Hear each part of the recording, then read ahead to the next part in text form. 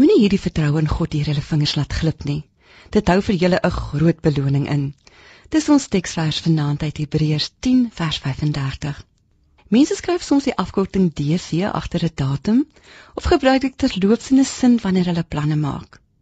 Die afkorting staan vir die uitdrukking Deo volente en beteken as God wil. In die 18de eeu is dit gewoonlik agter die handtekening onder 'n brief gebruik. Hiermee die briefskrywer die hoop uitgespreek dat die brief veilig sy bestemming sal bereik en dat die wense daarin waar sal word. Dit was ook 'n erkenning van afhanklikheid, 'n belydenis dat dit net God was wat die wense en die drome in die brief waar kon maak.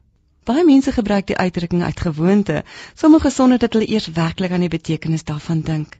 Maar as ons dit reg gebruik, met die regte gesindheid van afhanklikheid, wys dit op 'n bewustheid van hoe belangrik dit vir ons is om God deurgaans te vertrou. Dit is reg dat sy kinders daagliks hul afhanklikheid van God se getroue liefde erken. Ons vergeet so maklik dat God 'n pad met ons wil loop en dat ons in afhanklikheid ons hand in syne moet plaas.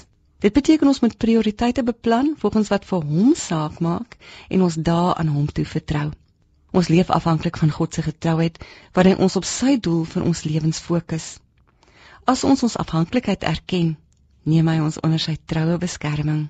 Sy engele pas ons op wanneer ons voor keuses staan en besluite moet neem. Om in afhanklikheid van sy getrouheid te lewe, gee vrede.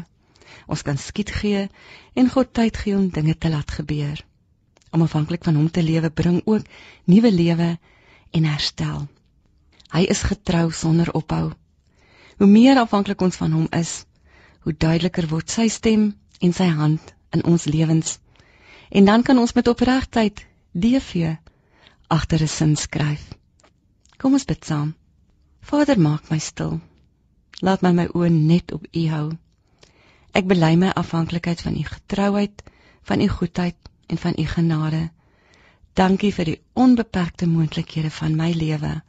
Amen.